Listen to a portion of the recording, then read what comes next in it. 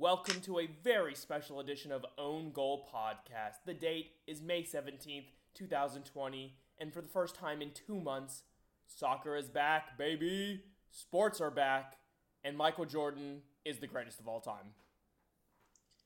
Honestly, I'm in some slight disbelief right now from everything we've been seeing in the Last Dance Jordan doc. If you haven't checked that out, what are you doing? You had no excuse not to watch it. You had nothing else to do. But also, more importantly, as Donnie mentioned, soccer is back. And no, we're not talking about the Belarusian Premier League that never suspended play. We are talking about the Bundesliga, the league that doesn't get talked about as much as the Premier League or even La Liga. But, for everything it has to offer. And a lot of what we saw today and yesterday, and hopefully we'll see tomorrow with the Werder Bremen game. A really fun league, and a lot of fun players, especially players that the American contingent can get behind. I'm just so glad that we're back. We've got soccer playing. We've got people betting on sports. It's just what a time to be in quarantine. And we have a really special episode for you guys, not just because soccer's back, but we're gonna have about a 20-25 minute interview with Roger Gonzalez of CBS Sports. He's like their primary soccer reporter and soccer writer, and we're really excited to show you guys that. Yeah, you guys, if you haven't, go to CBS Sports Soccer. I think 9 of the last 10 articles on the front page are written by Roger, which just I don't understand how he found time to talk to us schmucks when he's got all this other stuff going on. But it was a pleasure talking to him. Got some great insights and just all around fun to talk about soccer, man. Yeah, and I think you guys are really going to enjoy that interview. But first, to the byline. It's an own goal. It's a gift. Well, he's almost done well to get that in because he's ahead of the near post. It's almost behind him. Sticks his leg out. It almost hits his heel. And goes straight into the bottom of the corner, bottom corner of the net.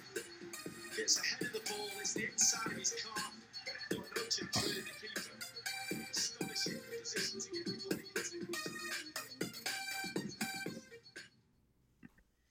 Yeah, I think only one place to start is let's start looking at what we saw yesterday, today, maybe what we're looking forward to tomorrow. As we mentioned in the little intro, a lot of action.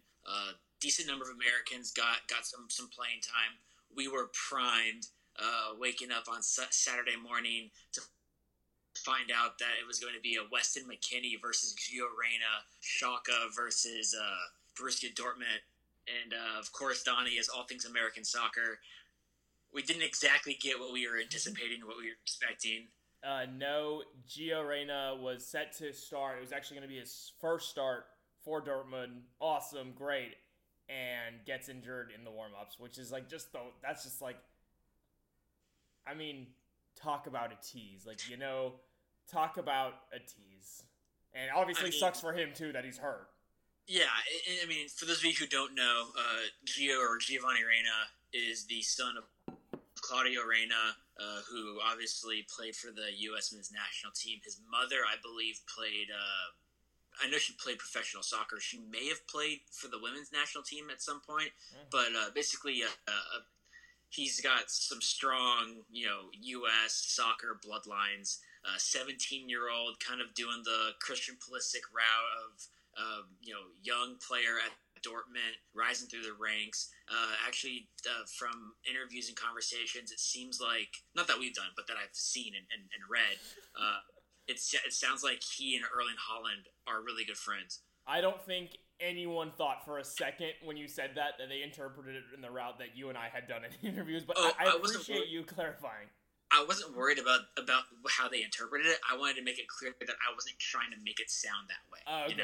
Okay. But just really exciting. Really looking forward to. He's going to get his first cap. Sometime I think in this shortened, postponed season. We're going to see some game weeks where they're playing 2 or 3 weeks within 2 or 3 games in the span of a week. But it's a pretty bummer to see him get pulled. of an injury, and then replaced by Thorgan Hazard, who had an assist and a goal and played really well. It's not going to make it easy for Gio to get some more playing time, but I'm sure we'll see it. Yeah, and I think that was all well said. And I'll tell you what, whoever is setting the betting odds for Erling Haaland to score needs to be fired, because him to score one goal at minus 125 was a surefire thing. Minus 125? Minus 125. The easiest bet of your life. I mean, I guess it's either him or Lewandowski, but since Haaland joined, he's been as hot, if not hotter than Lewandowski. And I know, and Lewandowski was, for one goal, was minus 250 today. That's why I bet on him for 2 goals. Thanks for nothing, Lewandowski. Everyone after the game today was like, oh, because he scored his 40th club goal in all competitions for like the 5th straight season, which is good. Yep. But everyone was like, oh, Lewandowski, unstoppable. Like, dude, he just scored a penalty today. Let's pump the brakes. And he could have had a fucking second one. It would have been nice for me.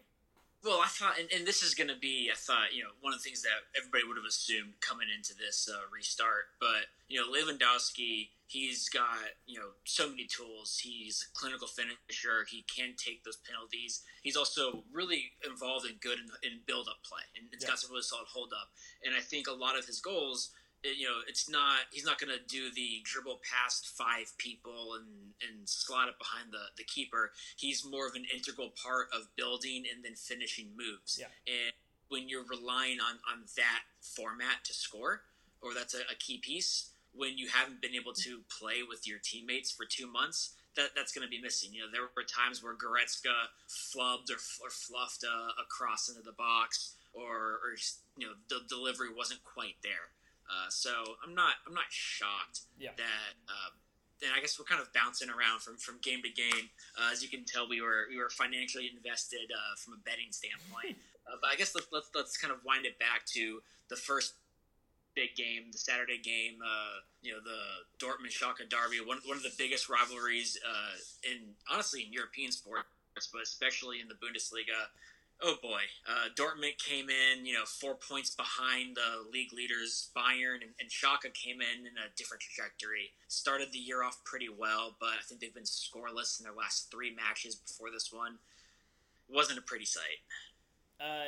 No, it was, in fact, it was shit pumping. There's just, I try not to use those terms and try not to be as harsh especially when we have a U.S. player on, starting at one side, but it was not good for Schalke. I mean, Dortmund were the much sharper team. They had much less rust. Also, shout out to Dortmund for their fullback, Rafael Guerrero, having a brace, fullback brace. You gotta love that. They looked really good, and I don't even know, did they look good, or Schalke didn't look good at all. There was no part of the game where I thought Schalke as a team looked good in. They looked really rusty. Just like I thought, and please check my bias for what I'm about to say, but I thought compared to the rest of the team, West Ham put in a pretty solid performance. Oh, 100%, 100%. I was saying as a team, but as a collective, what they put on that field was not something that I'm going to our less soccer inclined friends saying you guys need to follow this team really heavily because they're going to make you fall in love with soccer. That's not the kind of performance they were able to deliver, and it's not the performance they've really been able to deliver for the past couple of game weeks. When we go back the last few months, that's a trend I was hoping to see, maybe fall apart when we got to this restart, because backlines aren't going to have as much organization.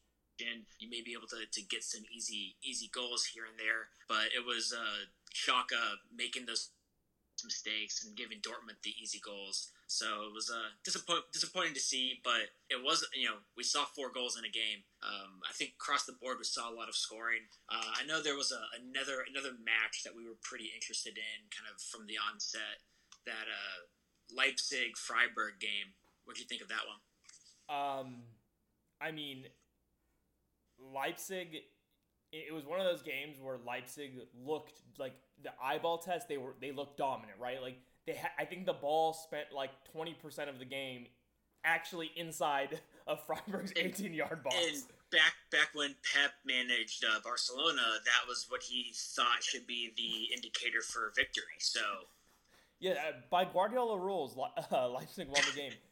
They couldn't finish to save their lives. I mean, I was just like on the edge of my seat. I was kind of not super frustrated because I bet the draw, and that ended up working out for me. I got really lucky on that one. But I was just watching it, and just like they just couldn't.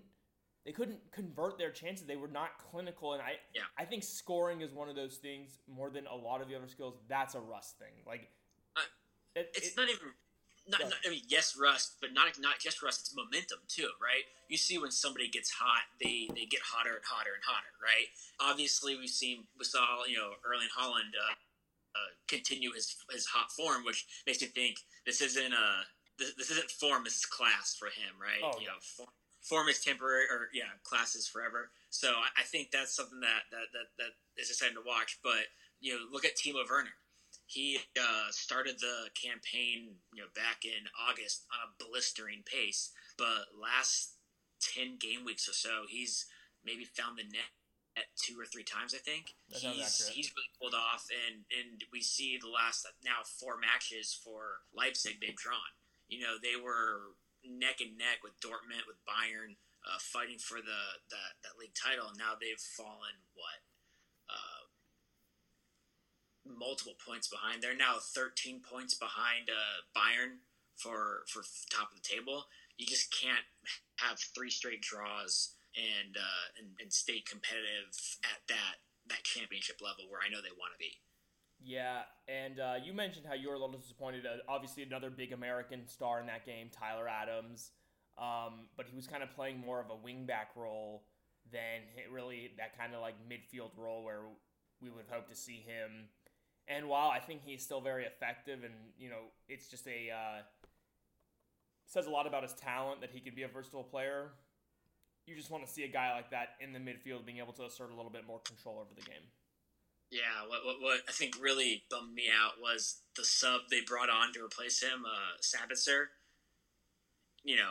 Sabitzer comes in for Adams, moves to the midfield. They shunt somebody else out to the wing, and Sabitzer is immediately making an offensive impact and helping provide more chances to open the game up. And it's like that from a very high level looks bad on Tyler, but obviously he wasn't put his role in the squad that day wasn't to have that central game influence. It was more about providing coverage on the wings, and he was getting up and joining the attack. But I think we'll leave the Dortmund game out of this because Guerrero is going to prove what I just said absolutely wrong. But the type of offensive impact that Adams would have on the wing involves a lot of link up play, providing whipping in crosses, making overlapping runs, things that it's just hard to be on the same wavelength with your teammates after this long break. Yeah, I mean they haven't played a game in over 60 days, and they've only had a couple of weeks training. So I completely agree with you. Guerrero, I mean, obviously there's always going to be something that happens that's going to buck the trend, and I still think what you're saying, though, is totally correct. I guess the other big game from Sunday was that fact that Mönchengladbach, right. Gladbach was able to get a pretty convincing win over Frankfurt. But hey, your boy Andre Silva did score for Frankfurt. Yeah, but I think that one was very a handsome little guy. Yeah, a little too little. He's still officially an AC Milan player. I think he's on a 2-year loan at Eintracht Frankfurt. This was a tough one to watch. Just was hoping that we'd have at least a good first half, but Mönchengladbach just opened up 2 quick goals, and from there it just felt like the match was over. I think it was a good showing for Gladbach. They jumped their way up. They're now, I think, they maintained their 3rd place on the table. They're going to build a little bit of distance between them and Leipzig, who I think it was a 1-point lead and now it's a 4-point lead. So they're kind of comfortably sitting in that Champions League qualification. And now still only 6 points behind Bayern with some games to go. So they're still they still got their nose in it. I'll give them that. Yeah, that's what I'm saying, and they're setting themselves. They did what they needed to do at this restart. You look at the top 3 teams at the table; they all started these match days with a win. Yeah. So that's what you want to see. Looking down at the bottom of the table, though, we got a match coming up tomorrow, Monday, with 17th place Werder Bremen, hoping to get our boy Josh Sargent. Hoping to see his name on that starting 11. And I feel a goal. I feel a goal coming. I like it. I'm going to ride with you on that one. Part of the thing, and Eric, a bunch of our buddies asked us about like betting in soccer, and Eric makes a great point. It's so hard to bet what's going to happen when there's 3 possibilities, right? Yep. A team can win, a team can lose, a team to draw. And I have personally, and I totally agree with Eric on that, and I think player scoring props are way more fun to bet on.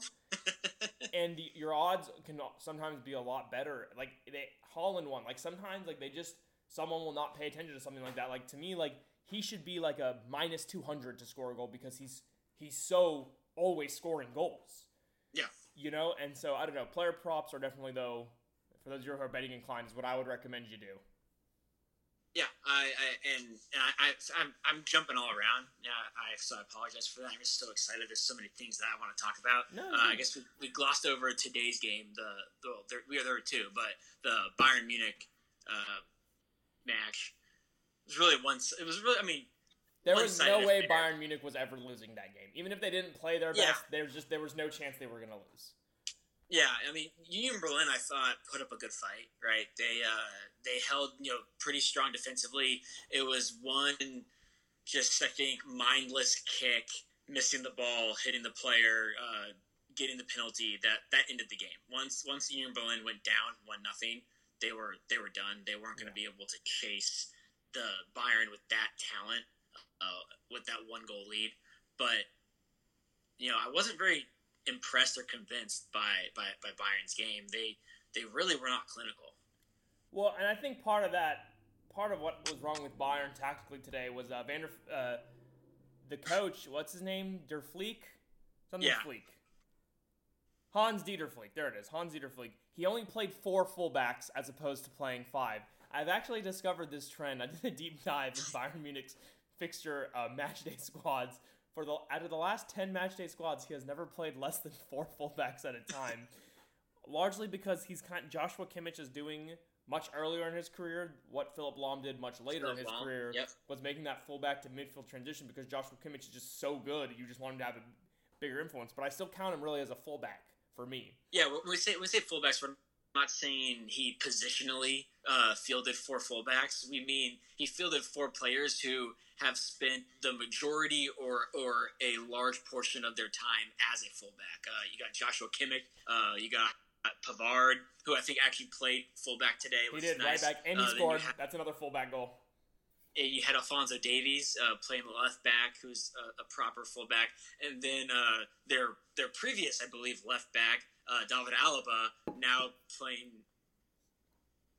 Oh, you're shaking your head. Yeah, no, David Alaba. No, I'm excited.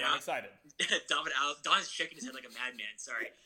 David Alaba playing left center back. Hey, can someone count me how many times Gates just was stuck in a David Alaba loop there? I'm gonna say he said it 7 times. Dude, you threw me off with your movements. No, sorry, I was getting excited because he's played like center back. I'm pretty sure their last 10 games straight, like where he's played. But he used to be a fullback. Yeah, like maybe when I say used to, we're talking like 12 months ago. Like not a significant amount of time ago. Like I think he's still fullback. So when he plays for Austria, he's still their fullback, I believe. Yeah, and he's still a fullback. I think Hans-Dieter Fleek has finally understood that the perfect soccer game is 1 goalie, 10 fullbacks, versus 10 fullbacks and another goalie. Well, I think we're close to your dream of 5 fullbacks at least. There were rumors that we've hit that before. We did before. Well, there's also rumors of Serginho Dest, the young American who plays at Ajax. There's rumors that he could be in transit in some sort of signing a deal with Bayern possibly. This is very, very, very high rumor mill, like Daily Mail type quality of leads that we've got here. There's also some bullshit rumors that Barcelona is trying to hijack the deal so they can just lock him in Messi sex dungeon. Hear me out, peeps. If we get Sergiño Dest to Bayern and he's able to crack his way into the starting 11, you get Alphonso Davies on the right as a left back. You get Sergiño Dest as a right back. Then you get David Alaba as left center back. And then you get Benjamin Pavard, who's also played center back, as your right center back.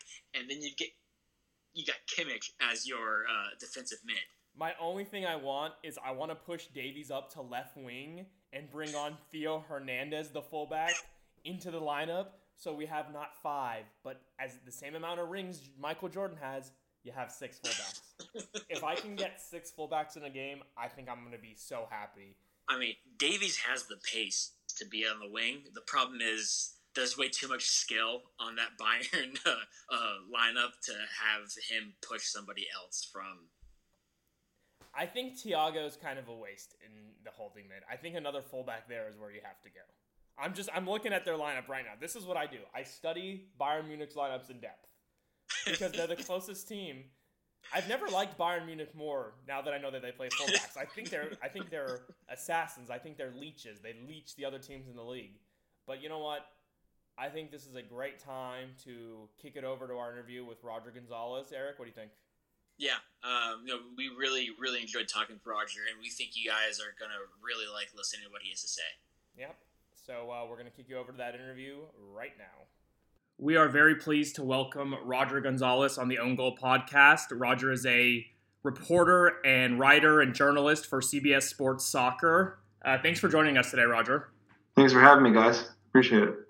We know you've been really busy, kind of hopping around. I know you're in demand with soccer coming back up, and is it sort of in this time of quarantine of no sports, is it kind of a good thing for soccer that right now a lot of the sporting focus is on soccer and specifically the Bundesliga? Yeah, I mean, I think certainly having live sports that's not, no disrespect to South Korean baseball or soccer, but, to have something like the Bundesliga back, it's certainly nice. And I think it's good for the sport in the sense of, people wanting live sports, whether they haven't watched soccer before or they're just interested in the betting aspect of it, as we've seen that grow, big time, to have it back. And, especially for the United States in relation to all the American players that are there. I mean, there's no better league in the world to watch if you want to see young American players when it comes to, roles on the national team than the Bundesliga. So it's good timing, and it's nice to have it back, and I look forward to it continuing. Yeah, I'm actually really glad you jumped right in with the American youth talent. That's I've probably been one of the more our go-to Bundesliga follower for our podcast the last few years, mainly because I am obsessed with U.S. youth soccer. I'm the guy that watches the U17 World Cups, the U21 World Cups, the Olympic qualifying because we're not making the Olympics the last couple of years or cycles. So I'm glad you jumped right in, and we kind of saw a taste yesterday with Tyler Adams, Weston McKennie being able to get a lot of playing time in. I thought they both looked pretty good, even though their teams didn't get the results they got. But then we got some exciting news with Gio Reyna getting his first start, and then that got pulled away from us at the last minute with the the training warm up injury. And just wondering what your thoughts are on, the growth of the Bundesliga popularity now that it's not just the only sport back, but it's the sport that has the best American contingent, or the league that has the best American contingent. Yeah, I mean, it's great. I mean, I think you can look at, the number one goalkeeper for the U.S. in Zach Steffen. You think about Gio Reyna, who you could argue is, the top rising prospect under the age of 20. Weston McKennie's a starter for the national team. You think about guys like Josh Sargent as well, John Brooks. So it's certainly great to have, them have such huge roles for these teams. And then there's so many guys, coming, after them, some of these young products that are in the academy. I mean, you got Chris Richards at Bayern Munich. And so those are some exciting names and reasons for U.S. fans to be excited about what's to come. And I think, just like you said, I mean, having all these games and, it feels like, and maybe not every game, but every other game, there's some American, whether it's a former national team player, and Fabian Johnson or Timmy Chandler. It's just cool to be able to see them and really focus on, watching them specifically. Maybe a lot of us don't know a lot of the players in the league. Even me, I looked at the starting lineups for Mainz and Cologne, and I had no idea were. But just to be able to watch them, like you said, you watch the youth tournaments, just be able to focus on some of these guys and see how they do. That's impressive. And I know, agents all over the United States who have these top players, they want to bring them to Germany because they know it's a league they can get early playing time. They've got great academies, great places to develop, as we've seen, with guys like Christian Pulisic. So it's fun. I think if Americans could pick any league to come back that was a soccer league, I'm sure most would say the Premier League, but in relation to the United States men's national team, it's perfect to have the Bundesliga back. And actually, that's something I wanted to follow up with you on. You do see a lot of, U.S. guys, whether, like you just said, former, current, or maybe future in the Bundesliga. And part of it you said was getting early playing time. And I just wanted to know kind of what other factors is it that really has made the Bundesliga, I honestly think, like a really good breeding ground for U.S. youth. I think, obviously some of the logistical things, the United States having a military presence there and creating dual nationals, I think that's definitely helpful. But what other aspects of the Bundesliga help to make such a strong American contingent?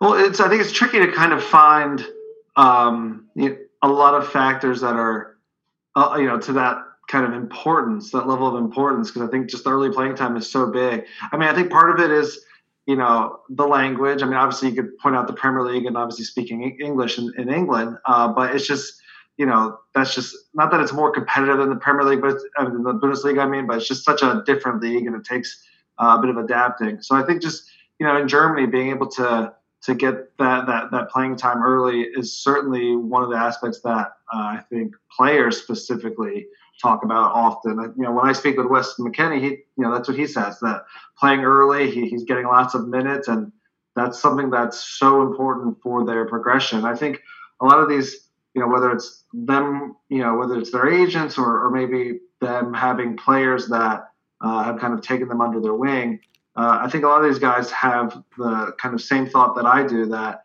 you get better by playing against better players. So Definitely. If you can play a lot of matches early against some top competition, you can certainly make a name for yourself. And not just with the first division, even with the second division as well. Julian Green's playing quite a bit in the second division. He's been looking really sharp. And so I don't think really there's anything that compares in regards to importance than just being able to get on the field early.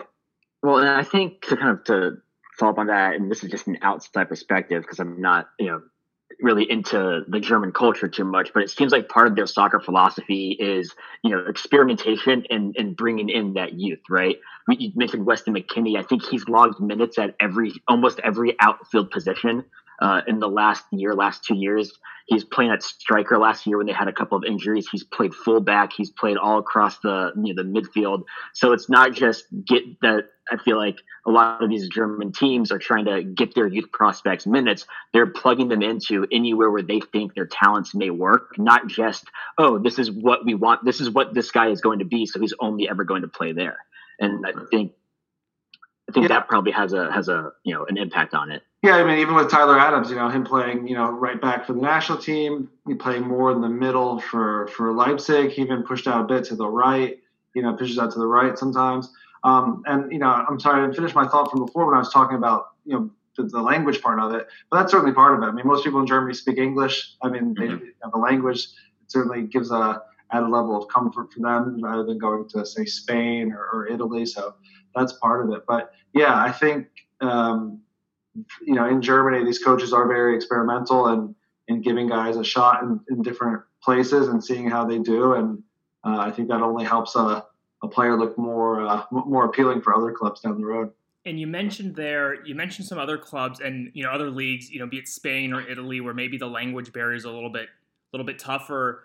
Do you think some other, countries still kind of, I want to word this without offending anyone, but, still look at American soccer players as not like, why would I want a kid from America when I could have a kid from Rome who's been playing soccer longer? This is the first choice sport here. Do you think there's still some of that kind of like looking down upon America as a soccer country that happens for some other leagues?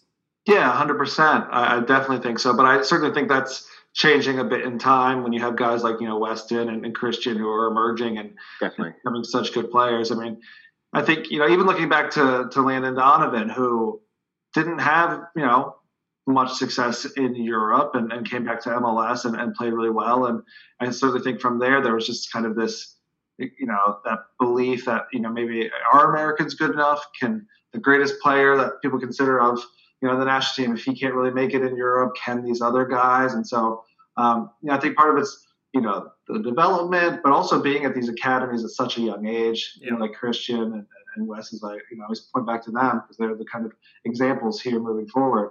But yeah, I mean, I certainly think there is that belief, but it's certainly changing. I mean, I think also, you see whether it's, just a lot of these guys, like you said, the dual nationals, guys who can play for different national teams and the attraction that they receive from other countries trying to get them to switch. I mean, there's, the U.S. is a melting pot of people, as you guys know. And then I think with that, you can get some really good players if they can be spotted by the right people. And a lot of these guys are heading over to Europe early, and it's making a difference.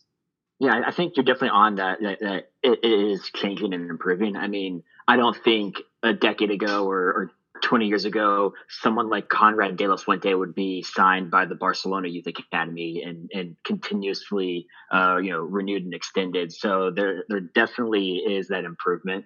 And I'm as excited as I am for this current batch of really talented players we have. I'm also really excited for these kids that are in youth programs all across Europe. I'm sure Eric's been watching some of them since they were like 9 on a Twitch stream or something. So I was reading I think last week one of your articles about just what would be a good Bundesliga team to support for people who are new to the Bundesliga and just looking to have a dog in the fight. And I was kind of wondering, are you approaching this Bundesliga restart kind of picking a few teams that you're really looking to push for, or are you trying to stay a little more neutral and just observe fun soccer?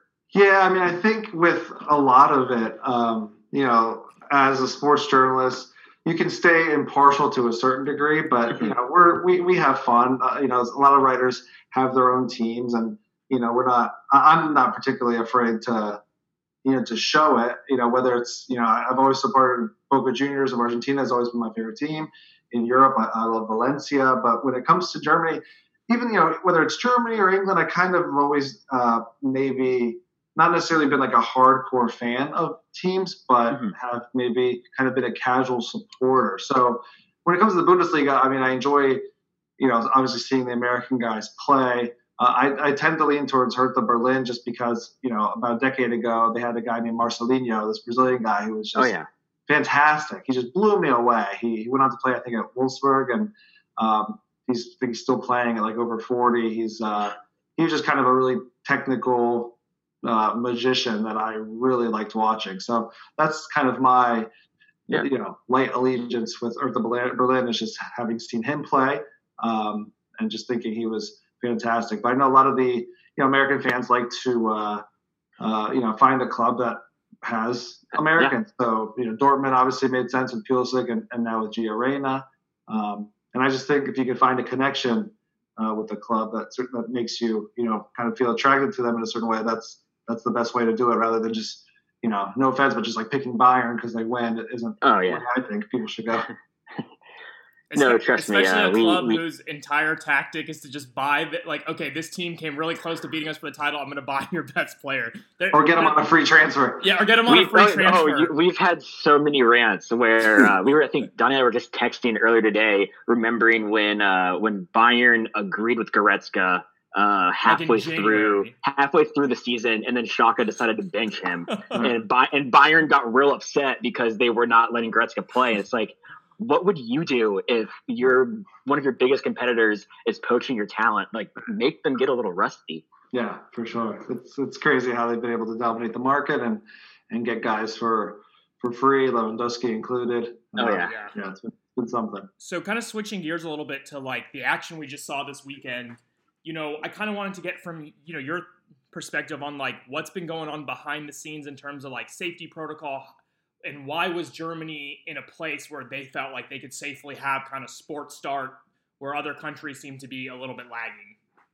Yeah, I mean, their organization is just mind-blowing in comparison to the U.S. and a lot of other countries. It's crazy how they've been able to handle the situation and make players feel safe. I spoke with the sporting director of Bayer Leverkusen a couple weeks ago, and he was just going through telling me how they would operate, whether it's knowing when and where a person will arrive at the stadium, going through what entrance and making sure they're keeping, their social distance between them and whoever they're with.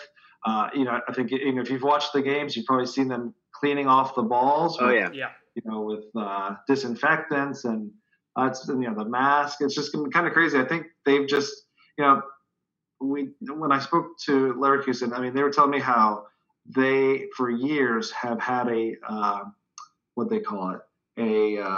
pandemic task force. So they've prepared. They had resources ready to kind of approach this thing. And in February, they quickly developed their coronavirus task force to try and it was a pandemic delegation, I think is what they called it. And they just had people who were ready for any such situation. Obviously, they couldn't predict what has happened since, but just shows their level of preparation and kind of everything they do and why they're, back playing so much earlier than everyone else and why why everyone kind of looks to them as that kind of model league. And I think they've done a pretty good job. We see the players, keeping kind of their distance with most celebrations or doing kind of elbow bumps. And it was okay. I do have to say this about the celebration thing. Like, it seemed a little silly to me to be like, brushing a guy off your shoulder, going for a 50-50 ball, and then decide to separate on celebration. Like, don't get me wrong, I'm definitely all for safety, but it's like, well, wait a minute, you've been sweating on top of these 3 other guys for the last hour. But yeah, 100%. I guess they're just trying to limit it as much as they can. But yeah, there's not. You can argue that tackling someone and landing on top of them is much more risky than an elbow bump or even just a normal celebration. But even with the consistent testing that they've done as well, I don't think there's much concern, and hopefully things can continue to be smooth. It's pretty funny though, and I guess funny may not be the right word, but I was watching, I think it was Schalke Dortmund, and somebody was like grabbing onto Holland during a corner kick, and he pushed him off, and I was in my mind like, oh, that's me at the supermarket line when somebody's too close behind me to get into the door. So it's just kind of funny how some of these antics are taking a new context for real life. So Eric kind of got into it a little bit, but talking about the action of what we saw the last couple of days, I was surprised to find out that every game but one had at least 2 goals, and only 5 teams didn't score. And so, we got a lot of exciting soccer. I think it was pretty clear that there were some guys who were definitely rusty. It seemed like, team chemistry was a little off. So what kind of did you notice? What were your takeaways? What surprised you, if anything, from what you saw this weekend? Yeah, I mean, I don't know if I was surprised by a whole lot. I mean, I didn't see Leipzig drawing at home against Freiburg. They've beaten them 3 straight times at home. I think they certainly looked a bit rusty, but I think that's expected when you haven't played for 2 months like that. Other teams like Dortmund look sharp. How much of that is just their sharpness or Schalke just kind of being horrible for the last several months? Yeah. Long before the break. Yeah. They've got 2 goals in 8 games. So I kind of feel bad for Weston when he's in the middle and having to chase back with 2 defenders back. It's just kind of a mess there. I think overall it's been, it's nice obviously to see lots of goals. It's going to be an exciting title race to finish it out. The top 4 race could get interesting too, especially if Leverkusen can kind of catch up there with Leipzig and Mönchengladbach ahead of them. And the relegation battle is something that should be, fun the rest of the way. Fortuna Düsseldorf needs to get Zach Steffen back with his MCL injury. And, it's going to be kind of crazy with that 16th place, where they end up playing the 3rd place team in the 2nd division. Because you've got, Steffen there at 16th. You've got Werder Bremen right behind them. With Josh Sargent, yeah. A huge opportunity moving forward to be a club hero in a sense and save a team that think has played in the top flight every single season for once since like the 1960s. I'm actually really glad you mentioned that. I probably this time last year was talking about how the Bundesliga format for that final promotion relegation spot is my favorite across the board. Like I know the Premier League has the like world's most expensive or most financially valuable game with the playoff final, but I love the fact that somebody from the second tier, the Bundesliga 2, is fighting to rip and replace somebody who's holding on for dear life. That's a game I always love to watch. Yeah, it's a different format. It's certainly kind of I guess it's nice in the sense for the first division team knowing that if they finish third to last, they don't directly go down. They still have a shot. Yeah, right. But so that's fun. Yeah, it's certainly different. I think. And back in the day, or in Argentina, they used to do something similar as well. But it was where the team in the first division, if they end up being tied, they get to stay up. Interesting. And that was So you have that advantage there. In Germany, I think, like you said, Dusseldorf is right there, and it looks like they'll probably be the favorites to finish in that 16th spot. So that'll be quite the opportunity for Stefan if that's the case. It looks like they're, I think 3 points shy of safety of I think Mainz. And then it looks like Werder, I think Werder, if they can get things going, can fight to get to that third spot and then have a chance to save their season is kind of the American in me. That's what I'm pushing for. I was I don't know about you, but I was pretty surprised about. It just felt like there were some trends that continued even though there was such a long layoff. You mentioned Schalke not scoring. I think this was their fourth straight goalless game. I think Leipzig's third straight draw. It was just, I thought, and then people like Holland, people like Lewandowski continuing their really really top form. Timo Werner continued to go dry. I think he's been dry in like most of the last 9 or 10 games they've had. So I was just really surprised that things that were happening as a trend before the pause hit, a lot of them continued even though everything's been different between then and now. Yeah. You have the constants of Bayern and Dortmund continuing to win and Paderborn not winning, and the teams in the middle there's a lot of movement there in the middle as well. I think if there's something that I would kind of point out that's kind of a change is with Hertha Berlin, who I think has a real chance, not to push European spots, but to build, some momentum going forward. You have your Milan jersey on. They obviously signed Piatek, who has a lot of potential and who has been pretty good, since moving over in the winter transfer window. They got Cunha from our Red Bull Leipzig, who scored in 3 straight games, and a guy I think is a potential Brazilian national team player down the road. So they're an interesting team as well. I think that could really kind of build momentum entering next season. But I guess for me, in regards to what could change, I'm really interested to see what Werder Bremen does, especially with Josh Sargent.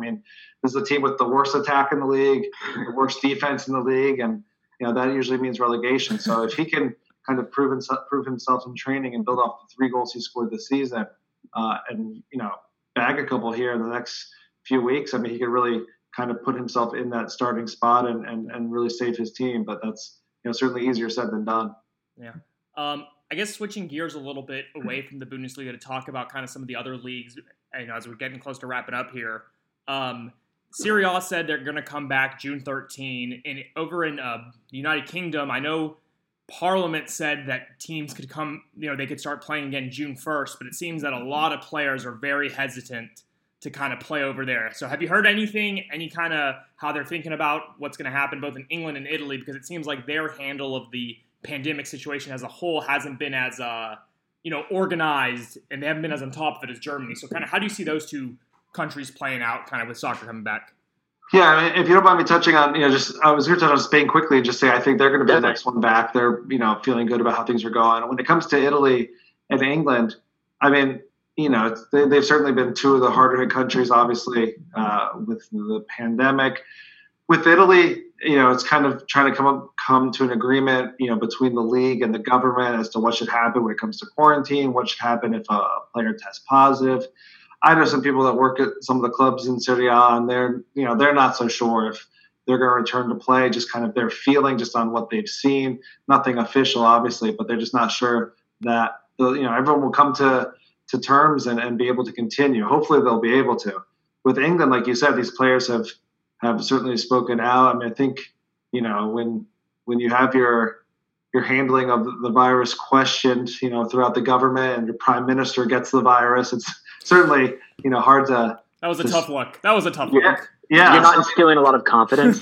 And I think, the players obviously are right to speak up about it, because, we certainly don't know a whole lot, as much, I guess, as we'd like to about this virus and how it can impact different people. Some people don't seem to have symptoms. Other people can get it really bad, even though they're considered healthy. And so, yeah, I mean, I think a lot of these people want to put their family first. I can't remember what player it was. I can't remember if it was Premier League either, but there was one player who wanted to refuse to play because their partner has like a heart condition, and they just don't want to risk, anything. So, I guess with Germany, just kind of looking at Germany and seeing how they do, if these players can continue to be healthy. I think what also hurts the Premier League is that, we've seen so many cases of these players not doing what they're supposed to, whether it's Jack Grealish, whether it's Kyle Walker, just, not staying home, and or in Kyle Walker's situation, he was home. No, Kyle Walker was definitely home. Yeah,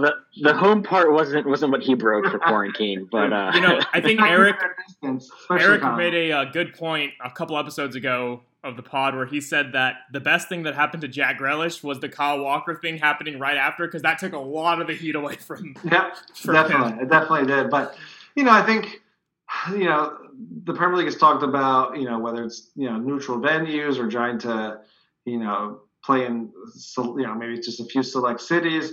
These players obviously want to play in their home stadiums, and I think if they can travel safely, obviously that's probably the most ideal thing, when they can have more of a control. These clubs can have control over their stadiums. But I guess it's kind of a wait and see approach with Germany, and what we learn over the next few weeks. Hopefully there's not a lot of hopefully they don't see a spread of the virus because someone slipped through the cracks or something, and if all stays the same, they'll certainly be able to finish by the end of June, people would expect, and hopefully the other leagues can get going at some point in June.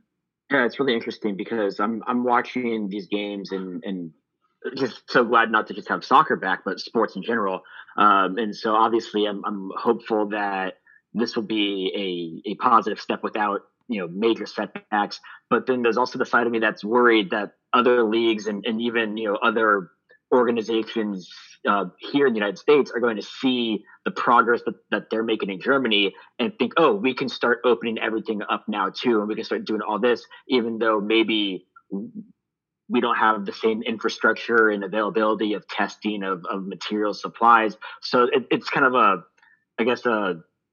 weird catch-22 where I'm hoping that this continues and successful, but I also am really hoping that people don't learn the wrong lessons from what we can and can't do, and there's still that caution moving forward in other leagues and other ventures. Yeah, there's certainly, in Europe, they're at least, I don't know, I'm no, medical expert or a virus expert, but I think, obviously they're certainly ahead of us in the timing of, where they are with the virus. So who knows what's going to happen here, but hopefully, we can learn some lessons from whatever comes from the Bundesliga, whether it's good or bad. But yeah, hopefully these leagues don't rush into it. But there is that, that financial aspect of it too, of satisfying the television contracts. And I think it was Javier Tebas, the president of La Liga, was saying, I think if they don't return to action, the clubs would stand to lose, like, I don't know if it was, I can't even remember the amount of money. It was a large number. Yeah, I don't want to be way off, but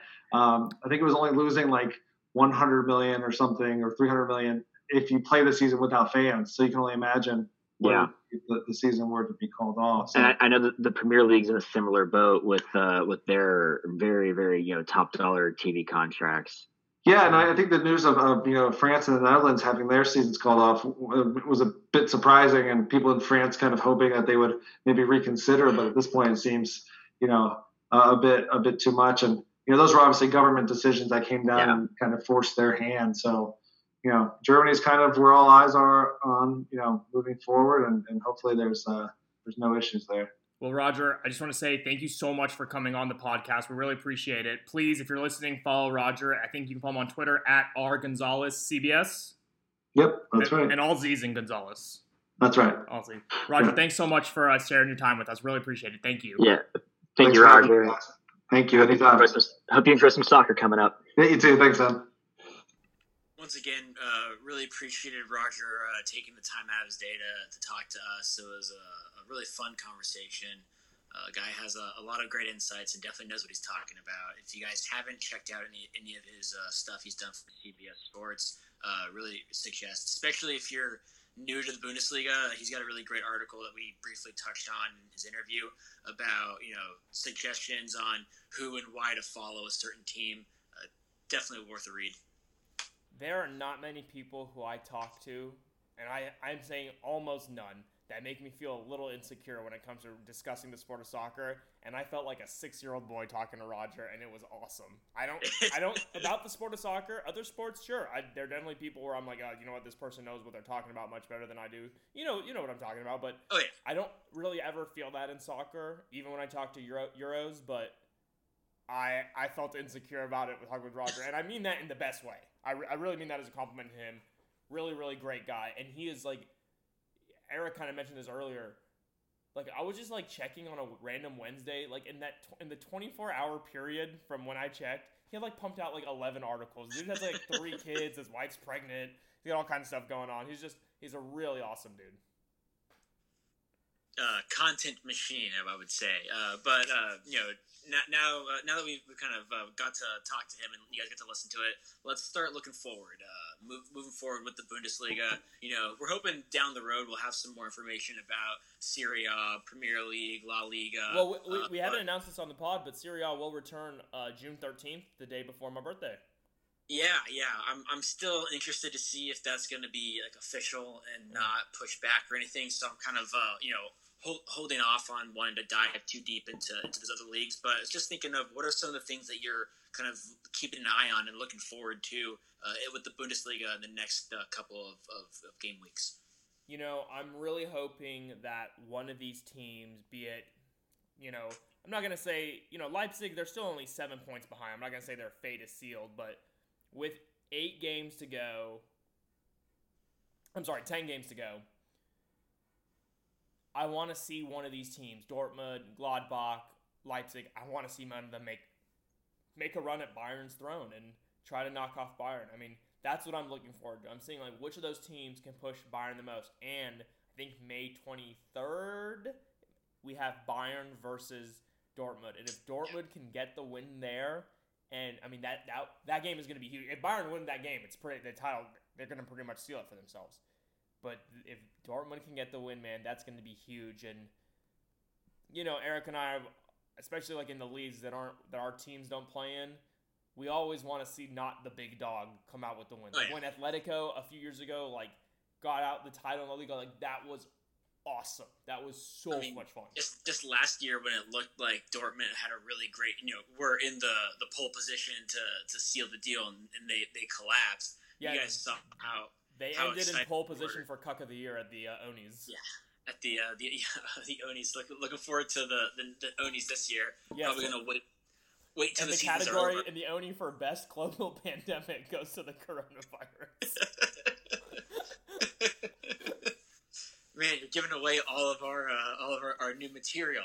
But yeah, I'm really interested in seeing this title race. I'm looking at the table and realizing the points that I was spewing out earlier in this episode. I was looking at goal differential like a fucking idiot. So that's why I said some numbers that are definitely wrong. It's a lot closer than I originally thought. So yeah, Leipzig definitely has a shot. It'll be interesting to see if Leverkusen, who play Werder Bremen tomorrow, if they can put a couple points together and maybe not, I don't think they can challenge Munich for the title, but they could really put some pressure on Leipzig and Mönchengladbach if they don't, get their shit together and continue to get points.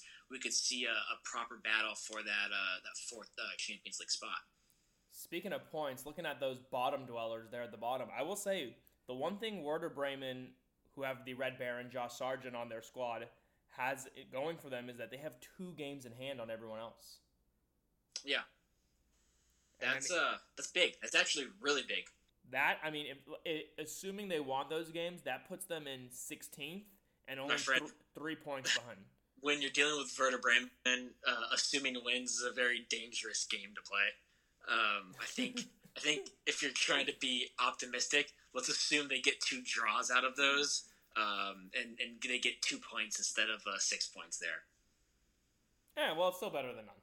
Yeah, no, I mean, I think for Bremen too, maybe it's not pushing for 15th in pure safety, but that match that we talked about with Roger, the Bundesliga, the 16th place team plays the 3rd place team in the second tier to stay up or to go down, and if Bremen can get to that 16th spot, that really gives them a shot with their squad, their Bundesliga top tier squad to maybe beat down the up and coming challenger. Yeah. But I think it's just really exciting. I love that soccer's back. Hopefully other leagues can safely follow suit. And Eric, we haven't gotten to do this in a long time, but it's time for a little segment edition, Hawkeye of the Week.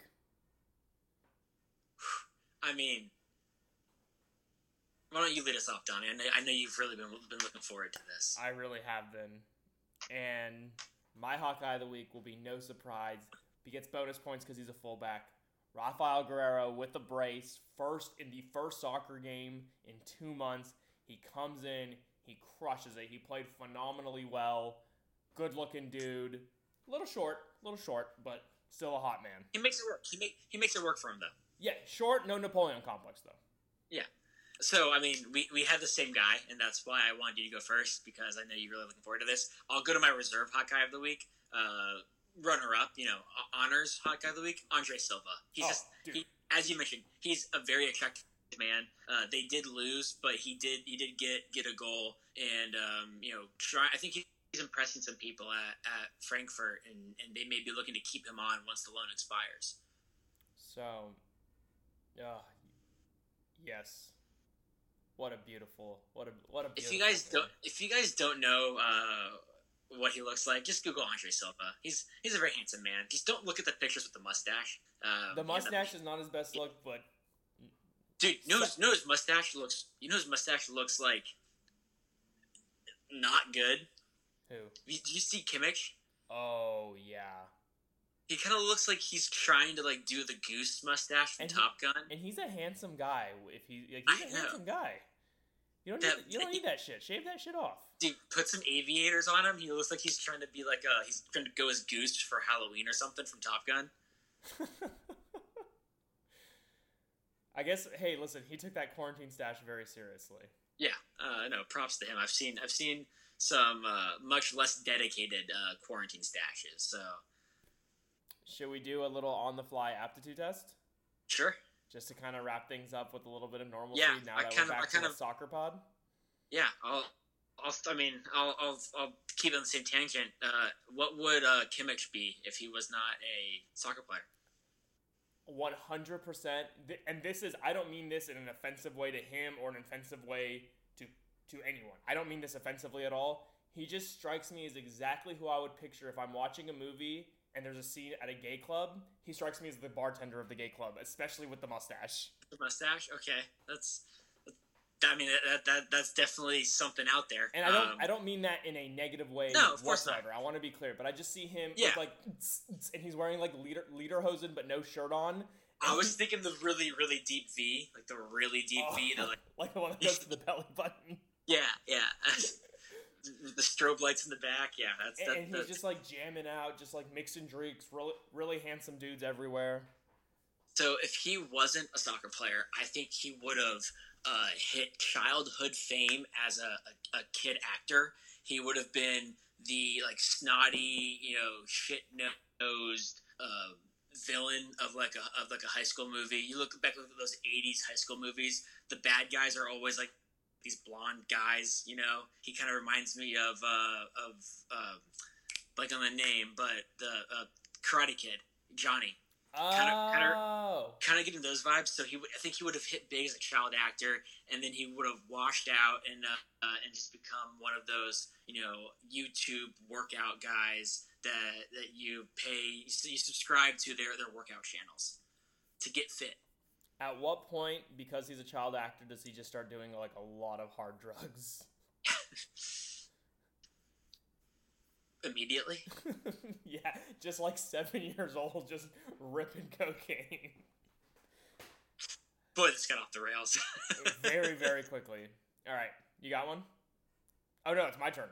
That was you. Me. I tried to ghost you on the. I tried to gaslight you, as they say, on the aptitude test and make you go twice. Now, if I tricked you, that would have been really funny. Had it worked, that would have been incredible. Yeah. I'm gonna go with another player who's played this weekend. I'm gonna go with Erling Haaland. If he wasn't a professional soccer player who's scoring a shit ton of goals, what would Erling Haaland be doing? Okay, just because of his form, how incredible he's been since people started following him, at RB Salzburg. He's wildly successful. That's what I'm holding on to for grasping his aptitude. So I think his aptitude tests off the charts. Now I need you to put a black turtleneck on him. Steve Jobs. Yes, he's not necessarily. He wouldn't be Steve Jobs. He'd be a German tech. If he doesn't play soccer, he's Steve Jobs, and Apple's entire business plan is delayed 50 years. No, I'm with you. German tech mogul. I like that. Wildly successful, incredibly enigmatic. People don't quite understand who he is or what he's about. He presents things, and people are like, "Are you sure?" But then once it's opened up to the masses, just buying and selling. So I also see him being successful because he scores a lot, and as someone who would score a lot, he would be the perfect MC for rich people orgy parties, and I know that rich people have them. So you mean like Kyle Walker's calling him up? No. That what Kyle Walker did was crude and it was quite elementary. I'm talking about. Have you ever seen the movie? Since you're on Tom Cruise movies, Eyes Wide Shut. Oh God. That is the kind of parties. I am talking about high-end orgies that he helps host, consensual orgies that he hosts, and he just. He's a mysterious man, almost like a Gatsby figure. He has money, nobody really knows why, nobody knows how he's so successful, he just is, and in his free time, he kind of MCs and hosts these rich people orgies. And I know they exist. I don't want to get into a conversation about this one, to be honest. That's the second fastest I've ever seen Eric pull out something. Jesus Christ. Well, this was such a fun episode of Own Goal Podcast. Yeah, we really had a great time recording this one. For so many reasons. You guys should, follow Own Goal Pod on Twitter. You should follow Roger, Roger Gonzalez on Twitter. at R Gonzalez CBS. Yeah, there we go. I'm always really bad with the handles. That's why Donnie needs to clean up my mess on these closeout tags. But we're just so glad that soccer's back. I'm really excited to watch Josh Sargent net at least a goal, maybe a brace tomorrow for Werder Bremen, and then to see where this final 8-7 matches take us. Yeah, and please send us your email, send us your questions to owngoalpod@gmail.com. I just realized I have to say send the questions to because saying and I just confused myself. Can you send your questions at Just send your questions to owngoalpod@gmail.com, and we're kind of hoping we can get back to a little bit more of our normal structure now that we're slowly but surely getting back to a little bit of our normal life.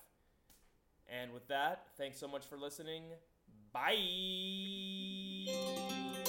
I was sitting wishing in this barren desert wasteland all alone,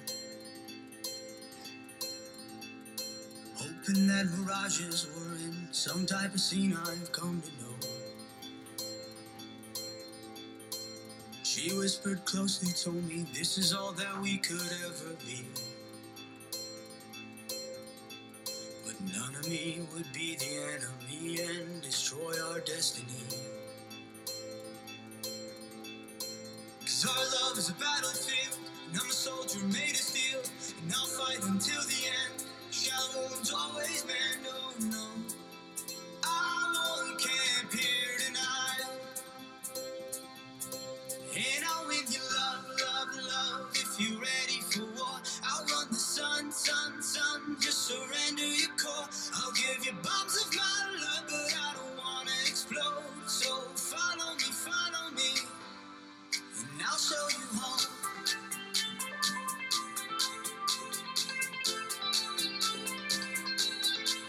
I'll give you bombs of my love, but I don't wanna explode. So follow me, and I'll show you home.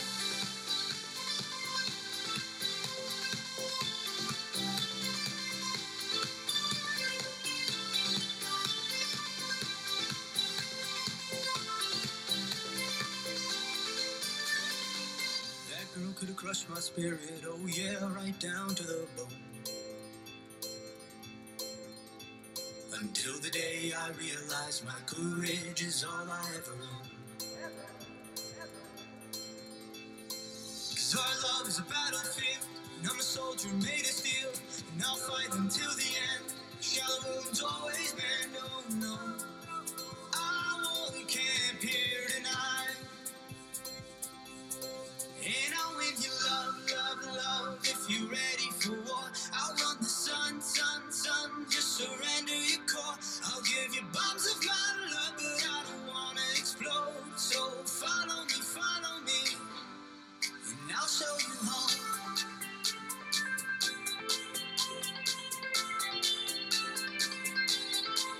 I'll give you bombs of my love, but I don't wanna explode. So follow me, and I'll show you home.